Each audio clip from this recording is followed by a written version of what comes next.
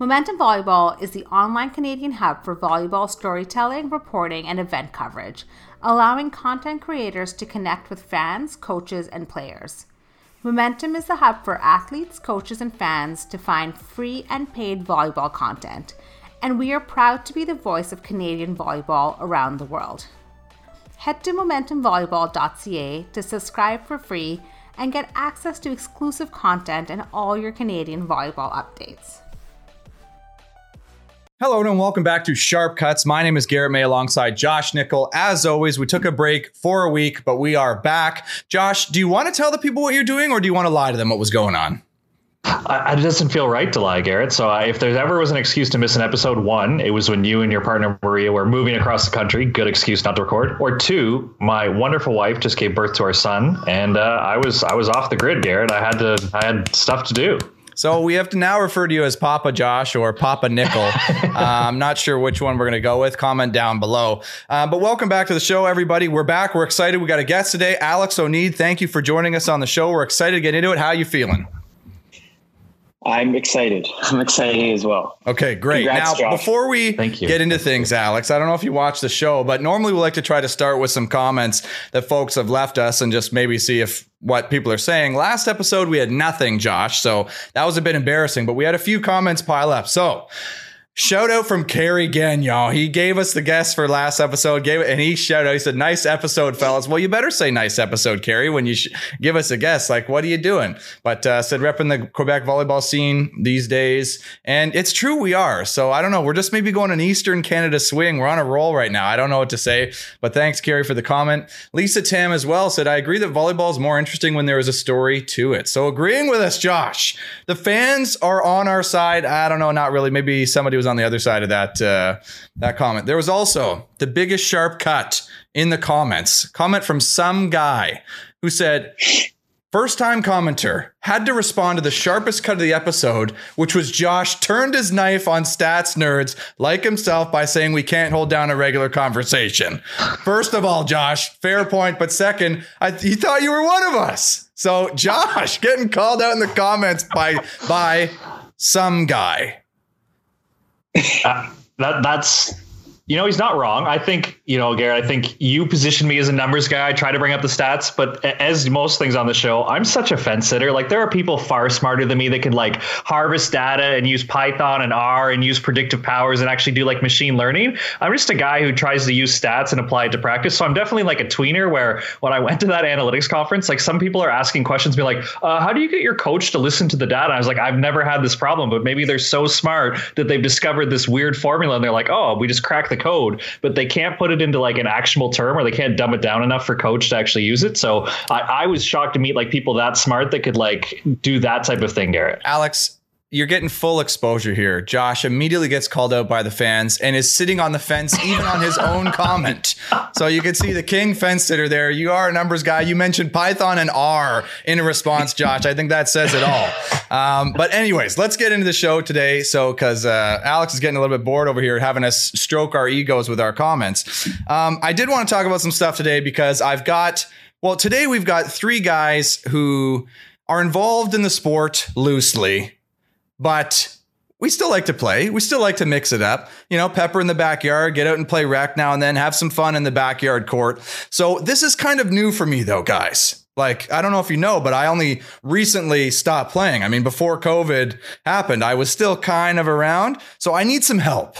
I need your best old guy, retired, out of shape beach volleyball strategies so that when I get back out there on the court, I can actually compete with some of these young bucks flying high. Alex, I know you definitely got some of these strats because you maybe used them back when you were in your prime. Not so subtle, sharp cut there, but maybe you can help me out here.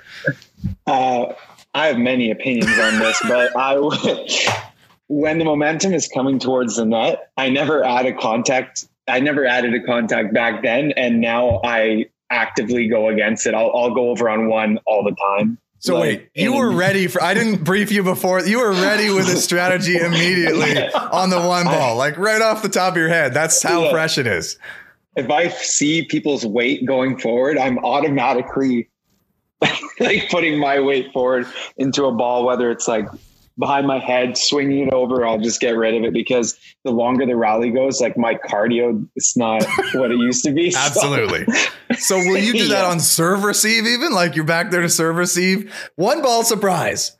The level in Ottawa is not that bad that you can't do that you can do that. I'll reserve that for my defense. I won't do it on serve receive. So somebody hits like a hittable ball at you. Yeah. One ball surprise over. Yeah. Now, Josh, if it's anywhere near me. Yeah, absolutely. We maybe need some rule clarifications on this because I was thinking about that too. Like if somebody hits it at me, I can beach dig it, direct it, one ball over, right? Like I can do that. It just feels so cheap. It feels dirty. Like I'm catching it and throwing it over on one. You look at you shaking your head, Josh. See, you don't teach that. This is not stuff you're teaching to the boys on the national team. We're trying to get by without any physicality. That's true. And Laura Ludwig's won every tournament there is. And she puts if you watch her dig cut shots, she doesn't even try to get up after. She's putting it back over. Even the one announcer who's really good, he started calling it the Ludwig. Like it's a play she does now. So wait, she digs a cut shot just short over? Short over or like deep opposite corner. So like if you hit a cutty against her, like you're going corner to corner to try to fetch it. Like she's pretty clever. It takes a lot of skill though to dig a cut shot like just up. When you're close to the net, to have it just drop over to a cut shot of your own, though. That's next level. She is. She's won World Tour Finals, World Champs, the Olympics, like obviously, but she's hanging on with the one ball over. Yeah, I do like the one ball over. See, but now you do have to actually make a dig and be in position to make a dig to make that happen, which is something I'm not even that confident in. Like, are you blocking? Like, do you peel a lot? Like, what are we doing here, Josh? So it's funny when you raise this. I remember at one of our Coburg events, one of the older men's teams talked about how they actually don't like playing against other older teams because they like playing against the young guys who are going to block and defend. Because they're like, if we just play against a team who plays two back, it's just like rally, and it gets super long. Where they're like, at least if there's like a blocker there, I feel like I can roll over him or I can hit my cut shot. Where like the two old guys had trouble scoring against each other because they just played two back defense and it was like dig, scoop, roll shot, dig, scoop, roll shot. But there was no real estate for them to hit these balls down. Right. Is that what you're doing when you play, Al?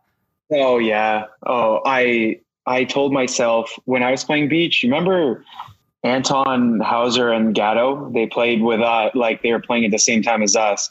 And I remember I told myself, I'm like, these guys are not disciplined. They're not using like all three contacts. And it was like really bugging me. I'm like, I'll never do it. Now I'm like, I want to do it. Like I would look at Mark and I'd be like, you looked like you were going to pass it to Anton. And like, so I'll cut short and Mark will just continue a dig and he'll catch me like basically still in the air or like, you know, in my mind, I'm still in the air and he'll bump it right back over to the back corner. There's no way I'm getting that. Yeah. And now I'm trying to do that. Yeah, absolutely. So like, are you gaming that though? Like, do you find people are gaming that and you're saying like, okay, I'm not going to block now because now I'm at least giving them some space. Like, am I just going to peel off and make them hit it at me? I do a lot of like, I don't even get halfway back and I'll dig stuff with my hands and I'll actually be trying to volley it over if I can. So like I'll peel and I keep my hands like here. And, I've got a bit of PTSD from getting Justin Duff. You guys know who he is? Yeah, obviously. Okay. So he played in a men's league indoor game 2 years ago. You guys know me. I can play defense. But why is that guy? He touches over 12 feet. He's still got to be in wicked shape. What's he doing playing in a men's league game? So here's my complaint. He was playing in a men's league game, played left side. It was our first set and I wasn't, well, whatever. Excuses. I came off the net in 4 and I barely made it to 3 and he hit me so hard. That the kid that picked me up, like I was kind of night a bit and I got a concussion from it. And I've never been concussed before in my life. So I remember in that point, I was still not good with my anger. And I go, was it the big guy that hit me? And the kid guy was like, yeah. He goes, fuck, I wish it was somebody else so I could get mad. I wish it was somebody else so I could just lose it on them, but I couldn't because he was like such a nice guy, humongous. Like I'm like, well, but he hit me so hard that now I'm kind of chicken in a way, but like I'm a dad. Like if I get hit and I'm out for a week, like what a loser kind of. I was always chicken though. Like I don't have a PTSD story. Like I'm not getting hit in the head by Justin Duff and getting concussed in an indoor game, and I'm still scared. Like, but it is, when you think about it, it is like kind of the classic old guy blocker, like up at the net, takes one, maybe two steps off the net because like, no, I'm not going all the way back there. Hands just up, ready to try to just smack the ball back on one. Like that is I got to work on that play because I need that in my game for sure. You'll be good at it. It'll come natural to you. I've maybe been out of the game too long. I don't know if I want to be that good at it. See, that's the thing for me is like, do you want to compete? Or do you want to go for the plays that were like super fun when like I want to get a block, except my block touch, I can barely get my wrists over the net. So like, am I going to be able to do it? Probably not. Like do I just need to give up? It seems like your head's in the right spot. You knowing that you can't get that high anymore. That's the main thing when you realize that even if you show up and warm up, your warm-up touch is not even that far away from your cold touch. You're right where you want to be. Nice. Okay, great. Yeah, good. Yeah. And I'm okay being the guy who is like, wants to make the big play, but is just not capable, but keeps trying regardless. Like is not willing to give that up, at least for a few years now. Josh, you know the guys I'm talking about, like the guys who come back and are competing against the young guys, especially on the beach, trying to pound. They hit 4 or 5 out of bounds in a row, refuse to roll shot. Like I'm okay being that guy for a few years at least, right? I feel like I gotta be. You get it like 1 out of like 8 or 1 out of 12, and you're like, yes, finally. Yes. Like you get that one good one, and you're just like, oh yeah, that's the one. You're looking for that nice divot in the corner that you could just pound and have it go up. You go, yeah, still got it. Nah. Do I though? Probably not. It's good that you're planning to come back. You're like mentally getting ready for what it's going to be like. So you have no surprises. So, but if I want to be competitive though, I guess I got to give up on, I got to go roll shots all day. Like, is that what I'm looking at? That's kind of sad.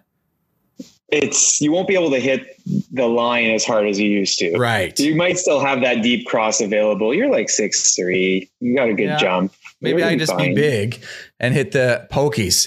Maybe I'm playing the left side and go back pokey all day. Just standing. I don't even jump. That's maybe the option here. What do you teach the guys to defend against that, Josh? If Garrett May's coming in going standing back pokey.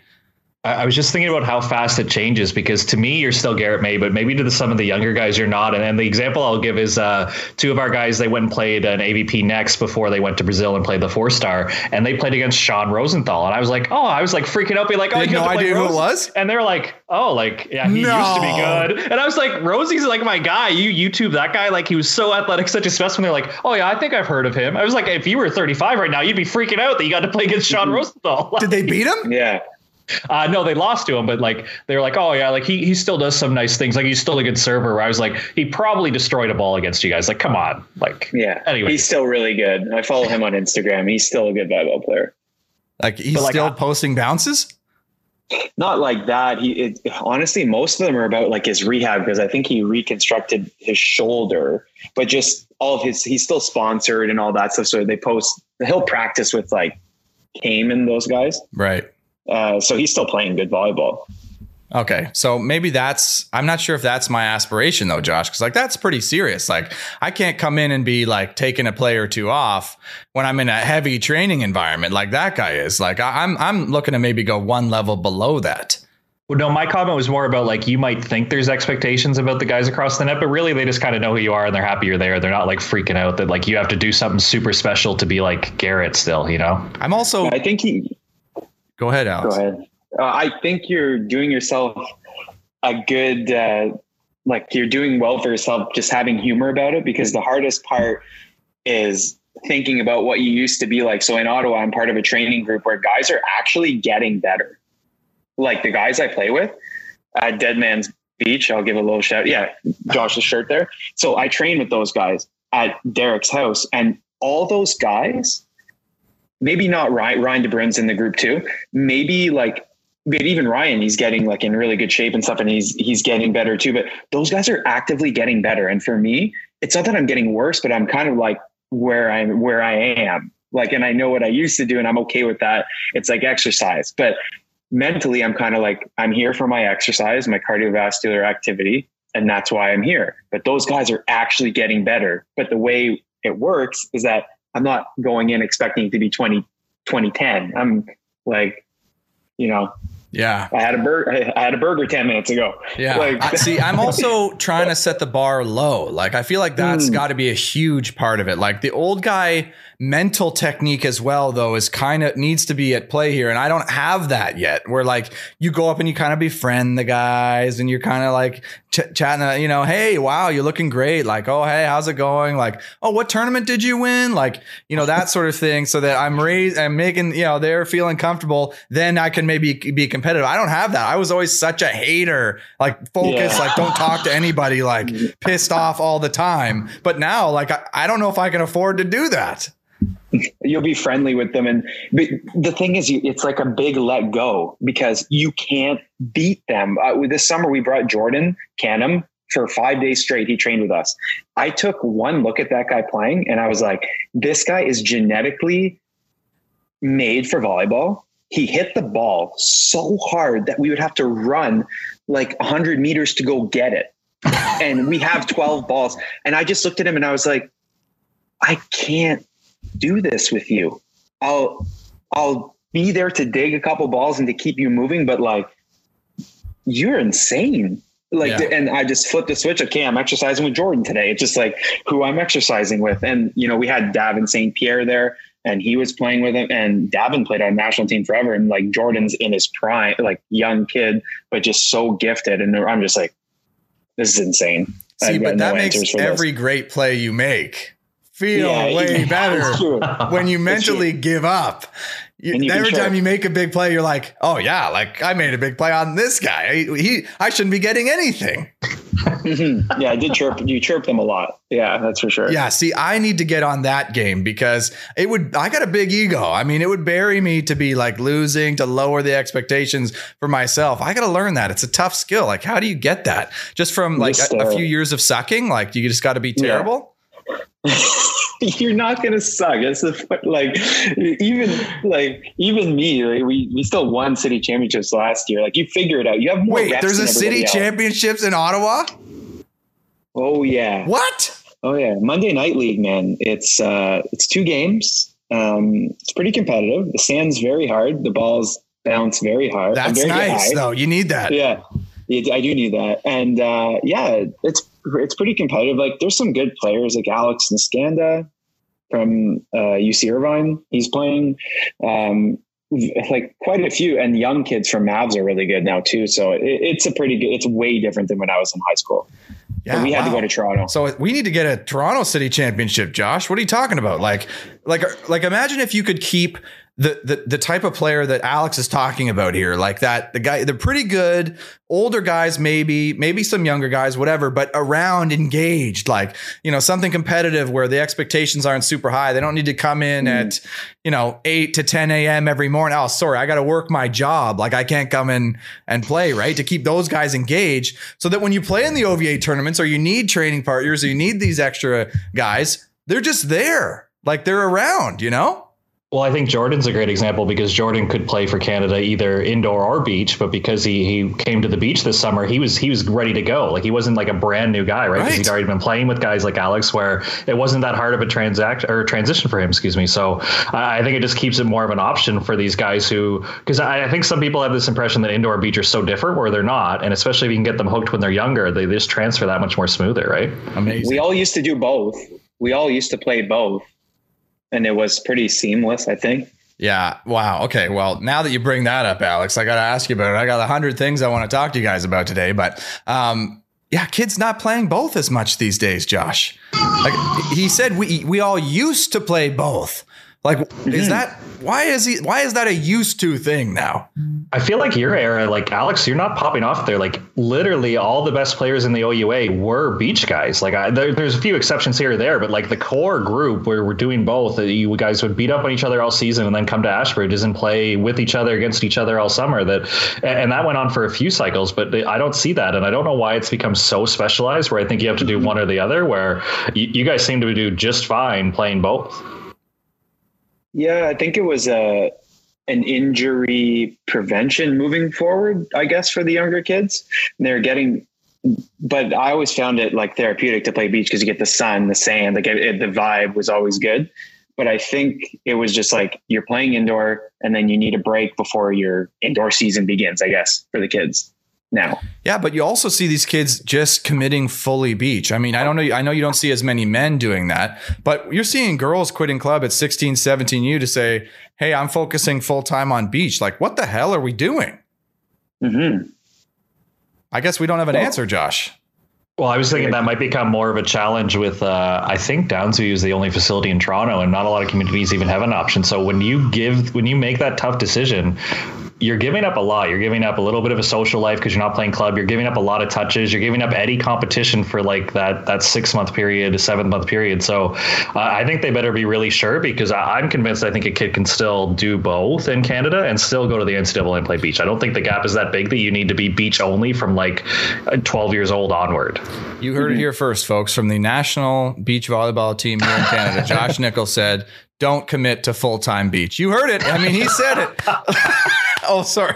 That's not what he said. But Alex, we did talk about a few times the Dead Man's Beach. And I want to get your thoughts on it because I want you to take us into that scene because it's kind of a unique thing, I think. Like we talked on a previous episode about kind of the Vancouver scene here at Kits and how there's the challenge court and people come down, they host the Cliver tournaments. And, that's kind of one, Canadian hotspot for that sort of thing. But it sounds like you guys got something building up over there, kind of a training group, kind of a backyard court situation. Mm-hmm. What's going on over there?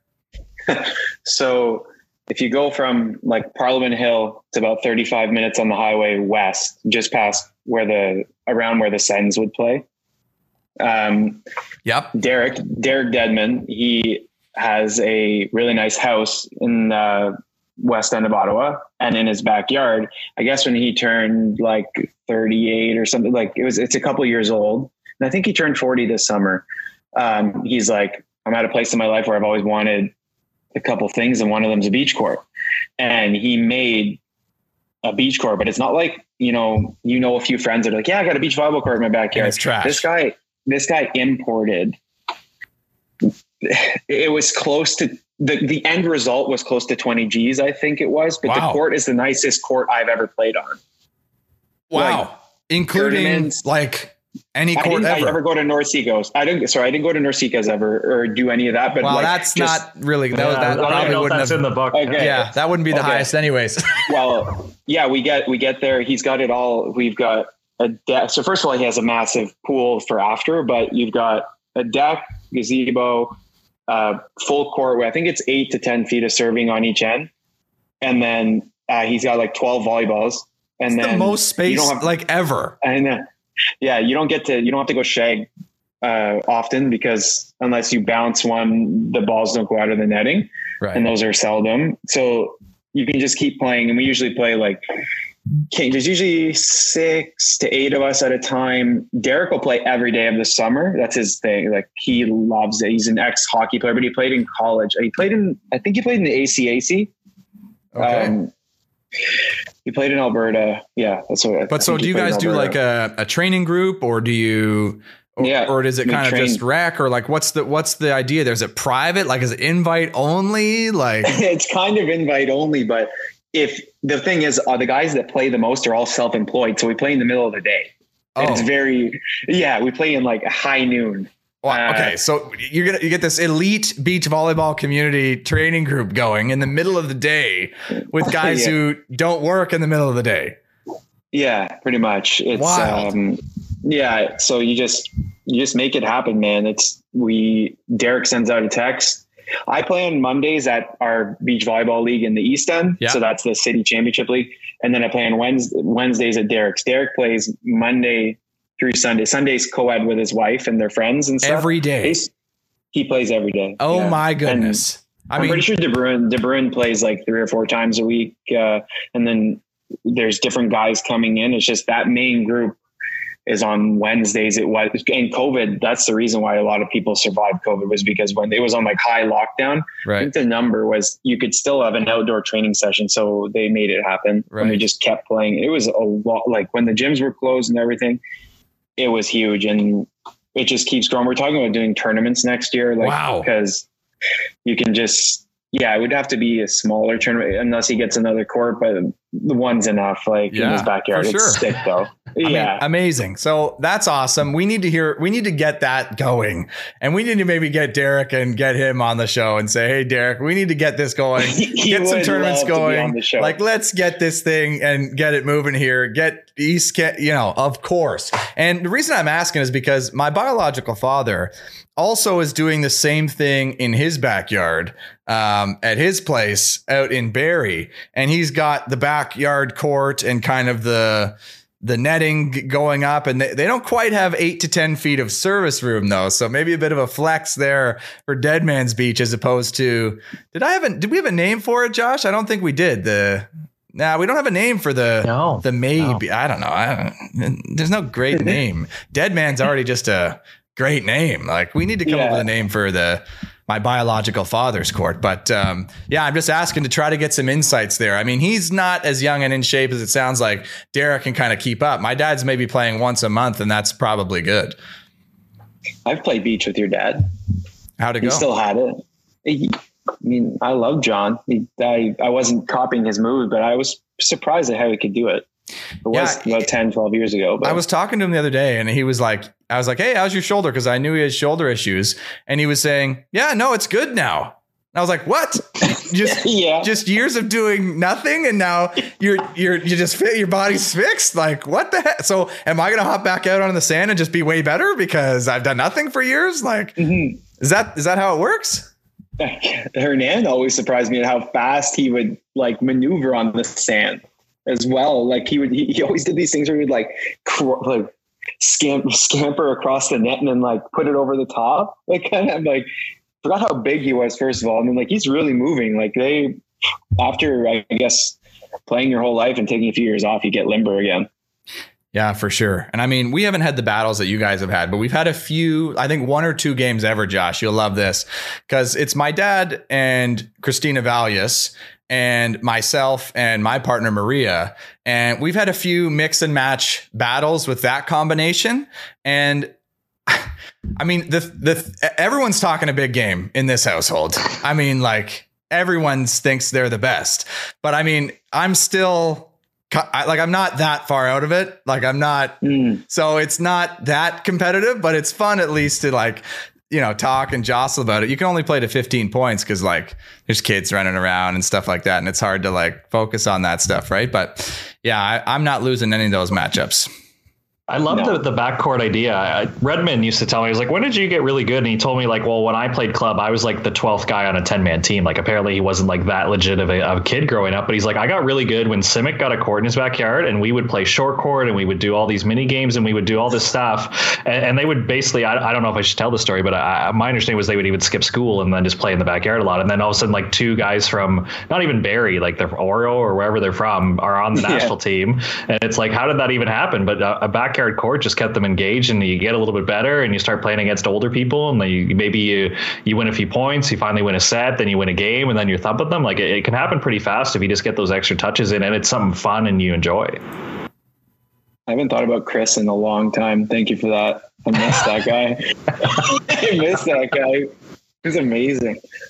I kind of, now that I'm out of it and not really doing much, I kind of miss everybody, like, what a wasted opportunity all those years. Like, and this is kind of what led me into this, talking about the old guys strategies, is like, what a missed opportunity when you're competing against all these people and the stakes are super low. Like, when I think about all those OVA tournaments that we played in, who gives a shit, really? Like, you want to play more games, but there's the people who are committed and who are going to go and try to play at a high level. There's people who are just trying to play at university. Like, there's a variety of commitment levels, but what a wasted opportunity to not just like, connect and grow a community there around that, which, I certainly never did. I was the keep away from everybody else. And now years later, it's kind of like, oh yeah, that might've been kind of nice. Well, O'Neill and I talked about this when he came on the Passing Dimes podcast. We talked about Paul Podstaka, a very strong personality on the beach, but you get to know that guy and everybody loves Paul. But if you're across the net from him, that guy's a competitor. He's probably going to make fun of you or chirp you or be a jerk about something. But you talk to him for 5 minutes, like, oh, you're a great guy. And I imagine there's so many interactions you've had with guys in the heat of the moment where you're like, oh, I really don't like so-and-so. But if you chat with them, our community actually is a bunch of really good guys. Friend of the show and Team Canada beach volleyball athlete Grant O'Gorman has teamed up with Movember to help raise awareness for testicular cancer and men's health. Check out our show notes to get a link to Grant's page and donate today. Movember, whatever you grow, will save a bro. That's my experience with everybody.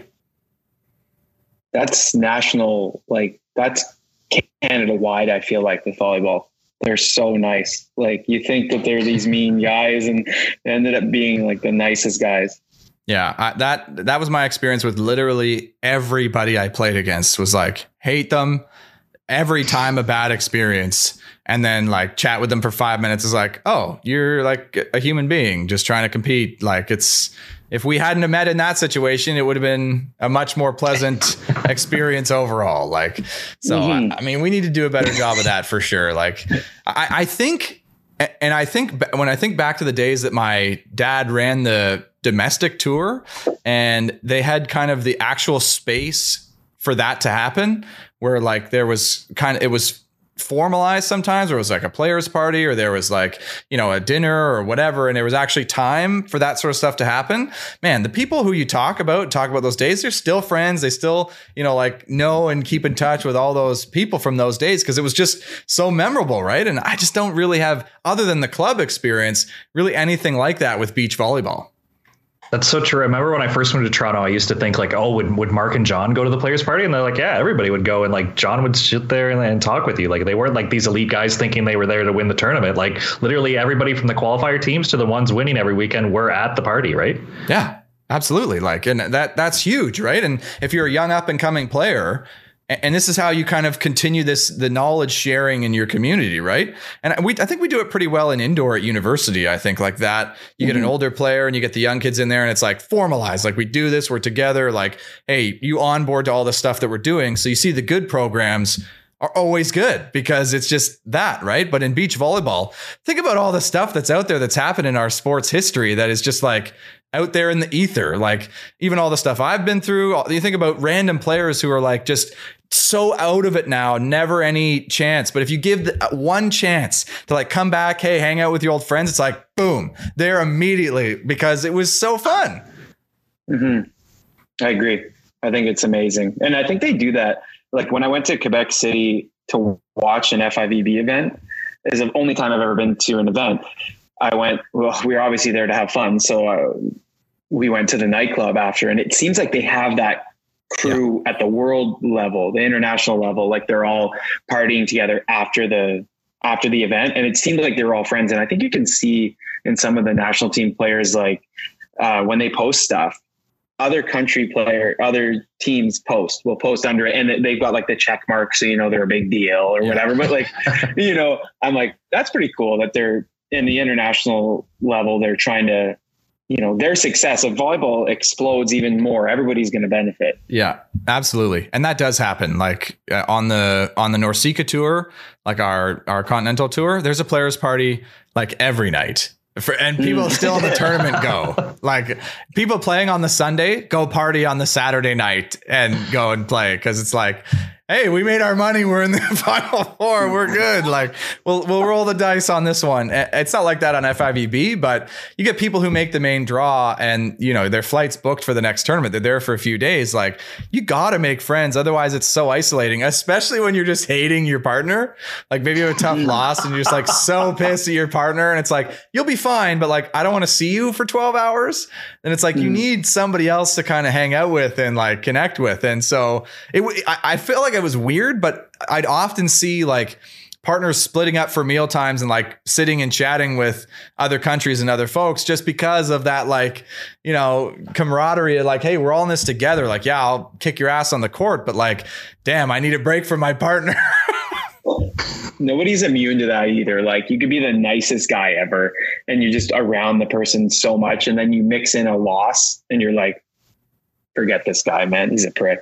Yeah. Like, absolutely. Yeah. I mean, even the nicest relationships, like you have a tough game.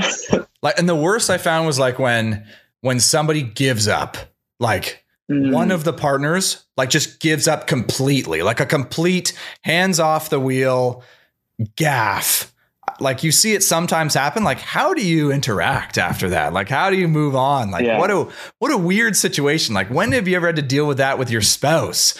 Like, your spouse is at home and just lets their hands off the wheel at home. Like, like the house is burning down. Like, I don't know what, like that never happens. But in your beach partner relationship, you kind of have to deal with that and move on. Right.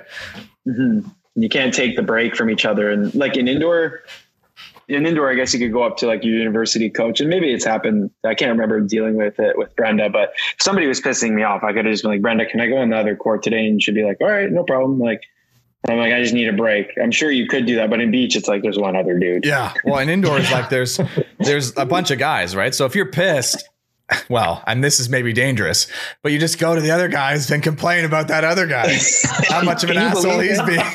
Yeah, can you believe this guy, man? That's maybe bad, because then maybe everybody gangs up on that guy, but definitely you get that a bit more than beach. It's like, I don't know, who are you going to go to? Like, you're going to go like, oh, and it does happen though.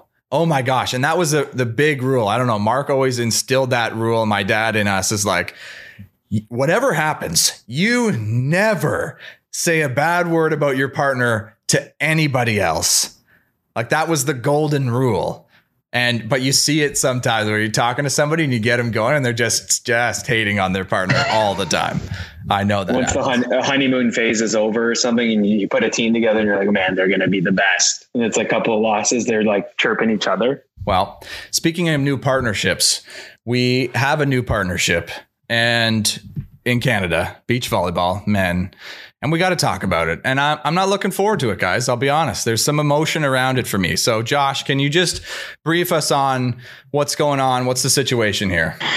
So anybody who isn't on Instagram probably missed this, but Sam Schachter and Dan Deering have decided they're going to play together, and they both did these awesome posts. And I'm excited because the community is excited. There's a lot of people really fired up that even like people are resharing their post. Momentum Volleyball did a story on it. Josh Winstock, who's played with both those guys, obviously did a post. So like it seems like momentum's growing. And Garrett, it's interesting that you're going to be in shape because it's revisionist history at this time, but I believe they were supposed to play together at this world championship at one point, and you saved the day by stepping in for one of them when they got injured. So I would just keep your phone close. I would get your cardio up. I'd be ready just in case, like maybe they're going to a tournament and they need a last minute sub. Like maybe like lightning could strike twice on this. So this is framing me up, and thanks for doing this, Josh, by the way, framing me up to be the bitter failure of an ex-partner to both of them. And I don't appreciate that framing, Josh, but it is welling up some emotion there for sure. Like I want to correct the record. Dan and Sam were never actually paired together. It was leading there. So it was headed that direction. But it never actually happened. And then Sam and I were, paired together, and we all know what happens. But yeah, I mean, I don't know. How are you supposed to feel when two guys who you played with and had varying levels of success with and would have really loved to get more out of both of them end up pairing together when you're the guy who's now retired on the outs and not playing anymore? How are you supposed to react to that?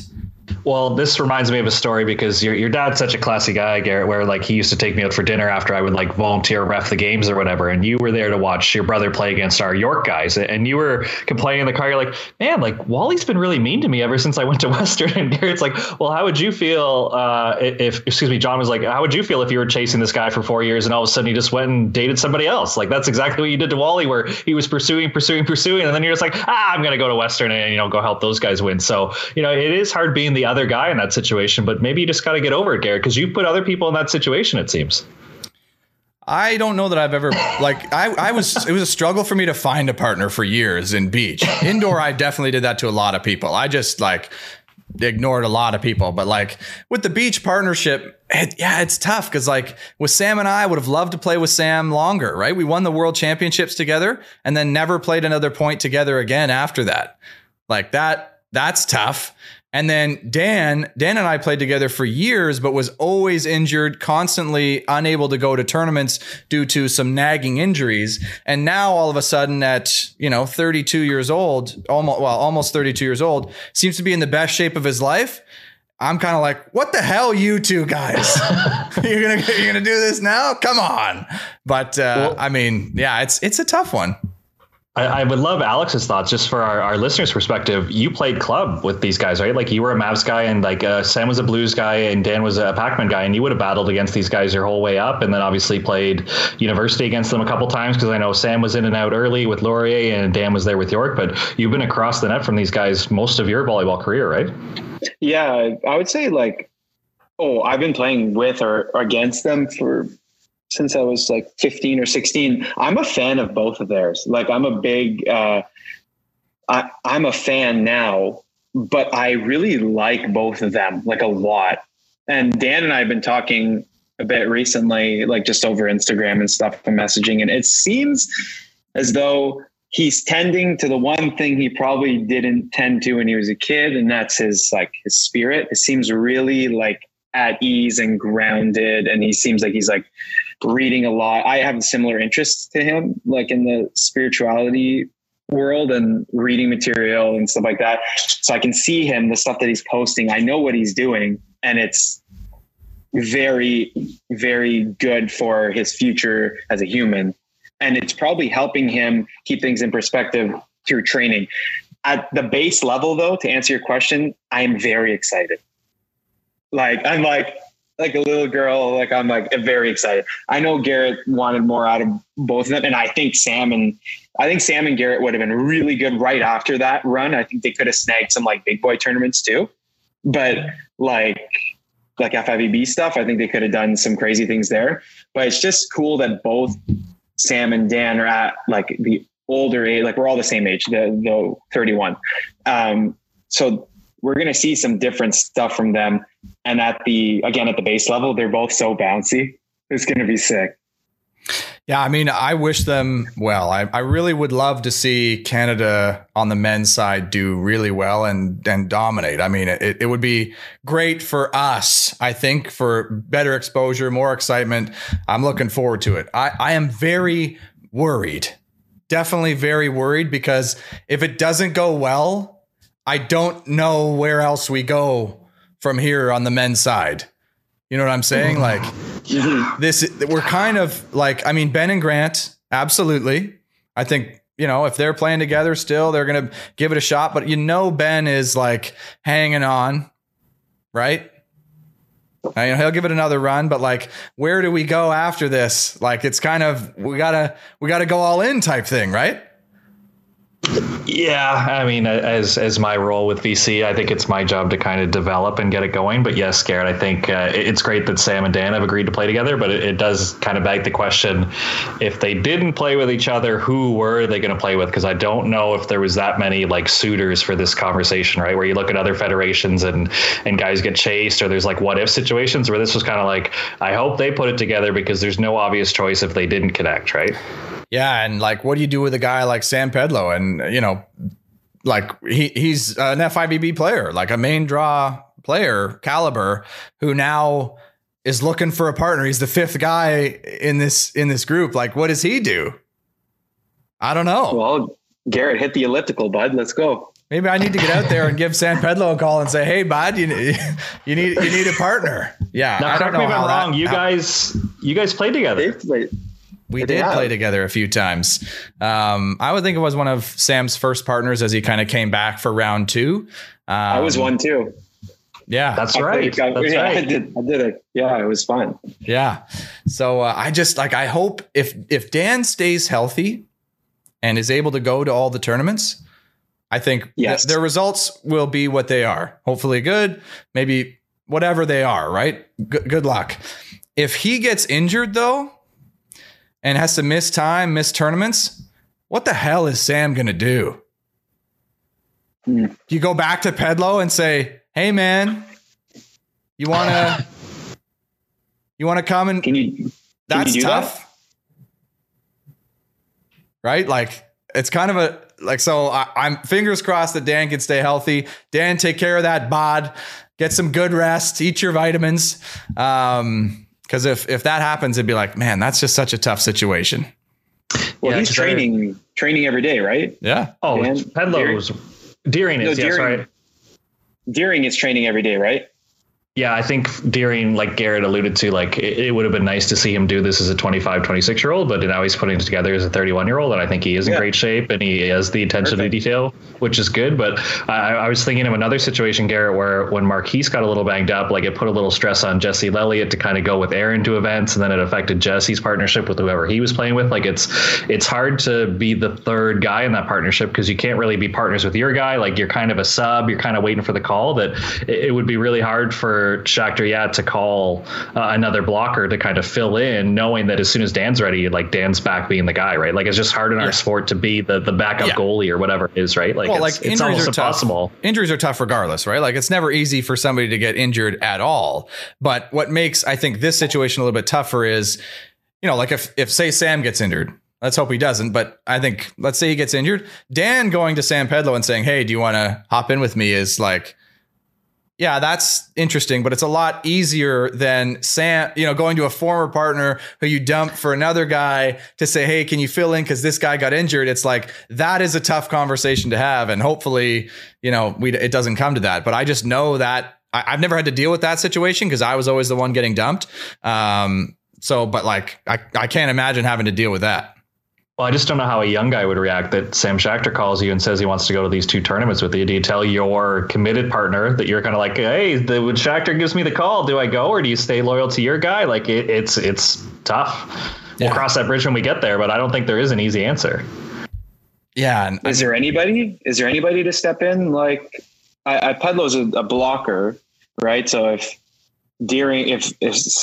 Sammy gets injured, like is there somebody else that, like, who's up and coming that can play D at that level? Or is it just pretty much like Grant's the other defender? Who are you going to tout here, Josh? Whose name are you going to call here? Which of the boys are you going to? We got some guys. We got some guys coming up. I don't know if I want to name them by name because I'm definitely going to forget one, and he's going to be the guy who actually listens, and it's going to be like, oh, no, like so. Then you definitely should. Yeah. We got some up and comers. We got some options. I just think it makes it hard. It makes it stressful on their partnership to then get a call from like the vet, and then you want to go because you want to get into bigger tournaments and you want to use their points. But I don't know, Garrett. I haven't seen it done well where like somebody's a rental and they go back and forth between their partner and like the vet who's giving them the call. It's a tough relationship, I think. For sure. And now what happens if you call that person up and start dominating? Mm-hmm. Like that's a tough situation as well. And I mean, you see in Brazil sometimes that happen, and then they're like, okay, screw you. Like we're going to ride this. Right. I'm just excited to see highlights of Dan. If he plays the whole year, like you get a whole beach season out of Dan, like just to see what he does. Cause ever since he was like 13, it's a quick story, but it's a funny story. My mom liked to take pictures. We had a real estate camera. We worked together, and she got a real estate camera when I was like 15, like a camera to take pictures of the houses. Yeah.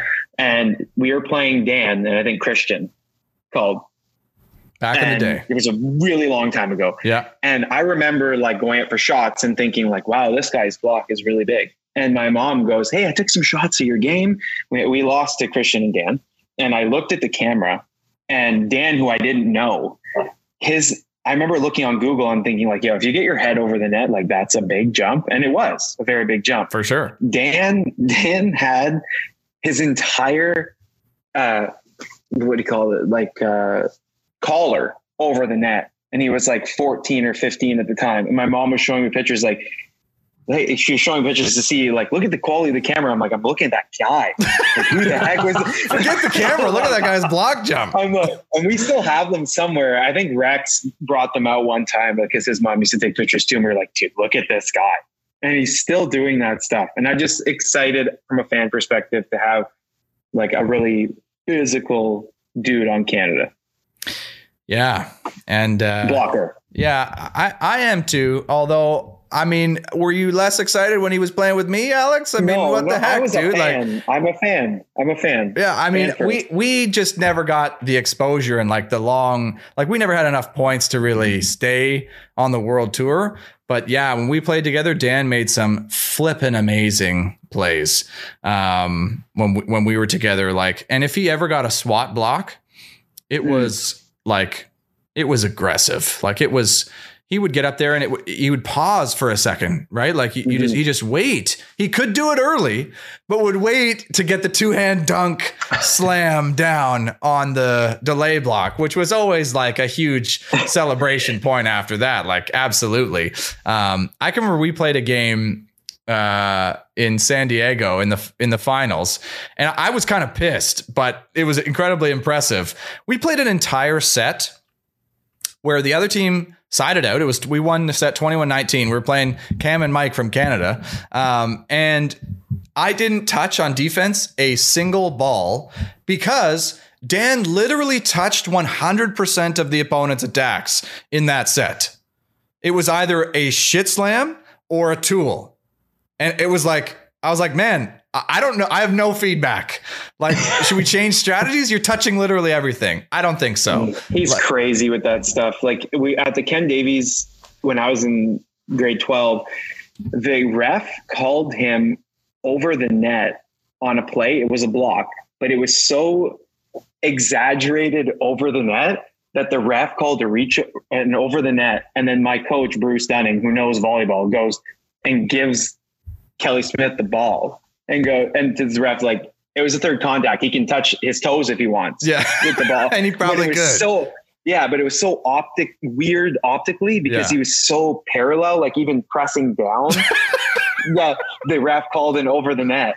And then my coach was like, you can't call that. Like, that's just crazy. And he gave the ball back. And it's still in my head. Well, we'll have to have them on and maybe do some relationship counseling with them, Josh, and just really get into that and really help them form a tight-knit bond. I mean, who else but you and I, Josh, to really help them build that, right? Like, I mean, injecting ourselves into other people's business, like, of course, right? Like, that's obviously what we need to do. We see all the angles, and it's actually funny that you mentioned like Dan is back training. So some of our guys are a little bit younger. So they were like 15, 16 when he was still playing at York. And at McMaster, apparently, like during the hitting warm up, he like bounced one close to the clock. And in McMaster, that's a long way back. That's a long way up. But then the game starts and he's playing libero, and our guys are freaking out and like, Wally, that's the one guy who can't hit. He doesn't play front row. Like, what are you doing? This coach doesn't know anything. And it's like, they didn't know that like he was resting or load management or just doing whatever. And they're just freaking out at Wally, this legendary vet coach, be like, that's the one guy who can't do the thing that he does. Do you know Rademacher? I don't know if I told that story at when I was on your podcast, but do you remember Rademacher from Dalhousie, the German guy? Who was like, he lived at our house. I think he was a beach player too. He lived at our house for a bit. Yeah. So Dal was at the Excalibur, and it's funny you were talking about Wally because I was recorded by Wally as well, and they brought me down to Excalibur, and it was me, Terrell, Dan, like a bunch of our grade were there. And in between the games, Terrell and Dan were bouncing balls at York. I was there. Insane. That day. I wished I had a phone. I was there that day. Oh my God. Rademacher could not believe his eyes. He was like, who are you to Dan? And who are you to Terrell? And they're like, oh, we just play club and we're on the provincial team and stuff. And he's like, these are big time balls. And they were at the time it was Air Forces, right? We all had like Air Force Ones, like the shoes and baggy jeans. And Terrell and Dan were hitting the ball off the basketball hoop and roofing the ball at York, like clean. It's a high ass ceiling. It's very, very high. And Rademacher could not believe his eyes. He's like, I've never seen this before. And how old are you guys? They're like 17. And just the look on his face, I was just in awe of, I'm a fan, right? I was like, I know how hard it is to do that. I can't do it. I was like, that's so cool. And Rademacher, I just saw him. He was like fanboying these kids. Well, we were all fanboying there. But I do remember as well, because these guys were bad. And I don't even know how to describe to our listeners who've never been to the York University gym in Toronto, but the ceiling is one of the higher ceilings you'll see in a gymnasium. I don't even know how to conceptualize it, but it's very high. And these guys were roofing it off the basketball net that hangs from that high ceiling. It's kind of a long basketball hoop. Way higher than any other roof. But what was hilarious was there was a hitting line of about 5 or 6 players. And I'm wondering if you were in there, Alex, because you see Terrell and Dan come in and just absolutely roof them. And then the 3 or 4 other guys come in and just hit, normal balls. Hit one. And you're like, what? Like, stop. What are these guys doing? If I was hitting, you would have known I was hitting. I would have been all right. I would have been I would have been fine. No, but I think that line was long, but it was just so impressive. Like, they were cold. That's pure athleticism. That's like genetics. Amazing. Yeah. Crazy. Yeah, for sure. Well, Sam and Dan, if you're listening, which you're probably not, we wish you well. I mean, Canada is on the world scene for beach volleyball. Like, we have some presence. And I mean, if you look on Instagram, you see some of those posts, like you have some of the other top players, like posting in there, checking in, hey, cause they obviously like want to know, hey, who's this punk guy from Canada, coming up. But I mean, a lot of them know Dan, cause I guess he'd been around for a while for sure. So, I mean, good luck to us, Josh. Go ahead. Sorry, Garrett. No, I didn't have much to say. I mean, yeah, the women, everybody after the Olympics they were like, hey, are you watching any volleyball? Because they know I play like at work, the work.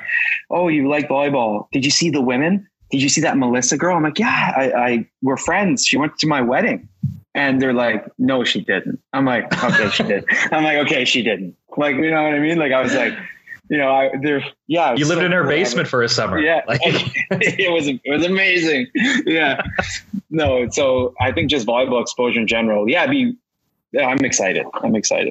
Well, I'm hopeful that out of kind of in this next quad, as some of these changes come through, we get some excitement and some kind of clip-worthy stuff, some stories, some discussion stuff out of this. That kind of volleyball is starving for that. So like if Dan and Sam can start telling some legendary stories where they lose in the qualifier and then go and win a 5-star tournament,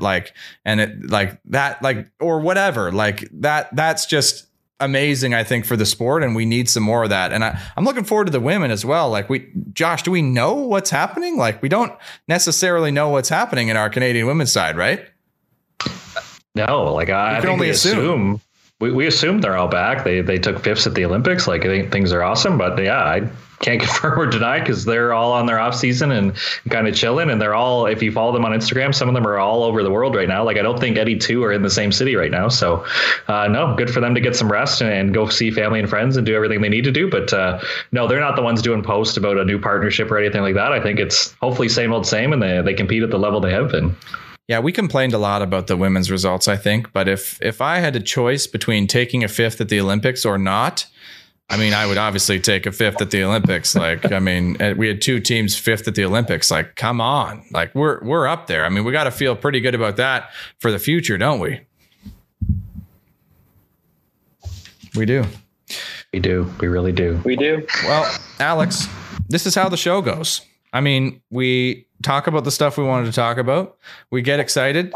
We get a little emotional. Almost shed a tear there earlier. I'm not going to tell you in which segment, though. We were. I know which one. Got emotional. It was about Dead Man's Beach. I'm jealous that we didn't get to. We haven't gone and played there. Yeah. This is how the show goes. We just kind of peter out at the end. Our viewers know that we just. We do not rush through the finish line. We walk through the finish line. So what'd you think, Alex? I had a blast. I was really excited. It was really. You did? That's amazing. Yeah, no, it's just so nice to talk to like old friends. Like we all, I'm looking at you guys and then you guys look well. Garrett's out west now. Josh is a papa. This is all good stuff. And it's nice to see you guys. And That's what I like. I was like visiting with friends. Well, we'll have to have you back on. It's been quite nice. We'll have to have you on to maybe call out somebody or just get in there and mix it up. We need some of those chirps you were talking about earlier. We might need to call on that. And we still need to decide what do we like for, is it Papa Josh, Papa Nickel? Is it something with Dad, Josh, Father Nickel? I don't know. We need something there. I got a long way to go because anyone who follows Alex on Instagram knows that he's working out like an absolute fiend right now. He's on this show, so his kids must be well behaved and in bed. Like I don't know how you find all this time. I have one, and he's a week old, and it feels like a full-time job. And you're all over working. That gym you go is like first class. It looks like you're there every day. It seems like it's the Mavs. It's the same one that the Mavs go to. Like all the Mavs teams. I just keep working out like it's volleyball season. I try. No, it'll get easier for you. The kids get older. You'll be. You said your guy can pepper now. That's got to be a lot of fun. So yeah, look forward to. Oh, for sure. It's tradition here on the show to disclose to our guests which choice they were in our hierarchy of reach outs to find a guest. And Josh, I think Alex should feel pretty good today. So the deal was that your biological father was supposed to be on the show. So it's always a little tricky sometimes when John's going to be on the show. Who can hang with him? And I was like, who can hang? Alex can hang, and got confirmed the same day. So I didn't have to go down the depth chart today, Garrett. It was we confirmed your dad who no showed, and then we just got a guy who we thought we could hang, and turns out that he can go solo too. Well, see, here's the thing with my dad, Alex, is, and you know this, is when I told him we had Alex O'Neid, he went, "Oh, so you don't need me?" Which I said, yes, like correct. We absolutely don't need. I mean, we'd love you, but we don't. Not wrong. I mean, he could have made it happen, but it's nicer that he can rest and recoup. He doesn't need to stress himself out because, I mean, we had the big shooter Alex O'Neid on, so that's really the background behind that. The big shooter. Yeah, I was going to drop a John quote earlier because you were talking about the other guys like Grant. Because does Ben have a kid now too? Saxon? Yes. Does he have a kid? Yeah, your dad and Grant's now married as well. So your dad looked at me when I was like 19, and I think he was referring to Jesse Lelliott, but he looked at me when I was like 19 and he looked at me like right in the eyes. I was standing right next to him, and then he's like, "Look at this guy." I'm like, "Which guy?" It was Jesse, I think. And he was like, "You're never the same once you fall in love." That's what he said. That's what he said to me. He's like, once you're married, once you're like in a relationship, you lose that edge. And the game's never the same. And I'm like, so I was going through my head, like, who's not married? Who's still like, who's still after it? Oh, man. I'm not sure we need to get in. Like, do we need to drop everything and investigate the John May quote on that? I mean, I like it, but also I don't know if it's true. Well, ask him next time because I have a really good memory, and I remember him saying that. And I used to. He definitely said it. Whether or not it's true is the question.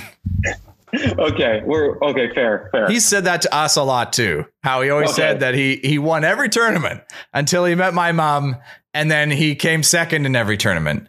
And it's just a convenient excuse, I think. Like, come on. Yeah, you're getting older. Yeah, it's just natural. We got Alex O'Neid, the city champion here. Like, I think it's prime evidence that, like, come on. Yeah. We can do this. For sure. Well, yeah.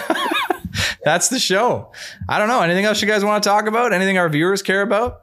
Can't wait to clip this and show it at a meeting with our guys and just stressing that they stay single if they want to have success, in our sport. You absolutely should. That's what I say to the guys at the gym, the young guys at the gym that do the classes. They're like, "What's it like being married?" I go, "Look at me. Do I look happy to you?" like as a joke, right? It's like my thing. My wife, meanwhile, does the classes and kicks all of our asses in the classes. And they're just like, "What's it like?" I'm like, well, you'll find out. No more wins. No more volleyball wins. You get wins in life, though. Yes. Well said. Well said. Yeah. I think that's a good note to end on. I mean, we're not going to get any more nice and heartfelt than that. It's only downhill from there. So I think we should quit while we're ahead. Alex, thank you so much for joining us on the show. It was a blast. Josh, congratulations on fatherhood. pop a nickel, comment down below. Give Josh some love. Josh, anything we want to remind the folks to do? Like, should we subscribe or what? I was so excited, one, that Alex was going to be on the show, but two, when you mentioned we had some comments. So like, I think keep participating, keep sharing, keep subscribing. Like, I think the community's growing. It's nice. It's nice to have an old friend on the show, but when we had Olivier, it was nice to, like, the first conversation we had with that guy is on the air. So it's exciting to have some new guests. It's exciting to have friends. I think everything's just so good right now, Garrett. Well, that's awesome. So thanks for that, Josh. And thank you guys for listening so much. And that'll do it for this one. We will see you next time.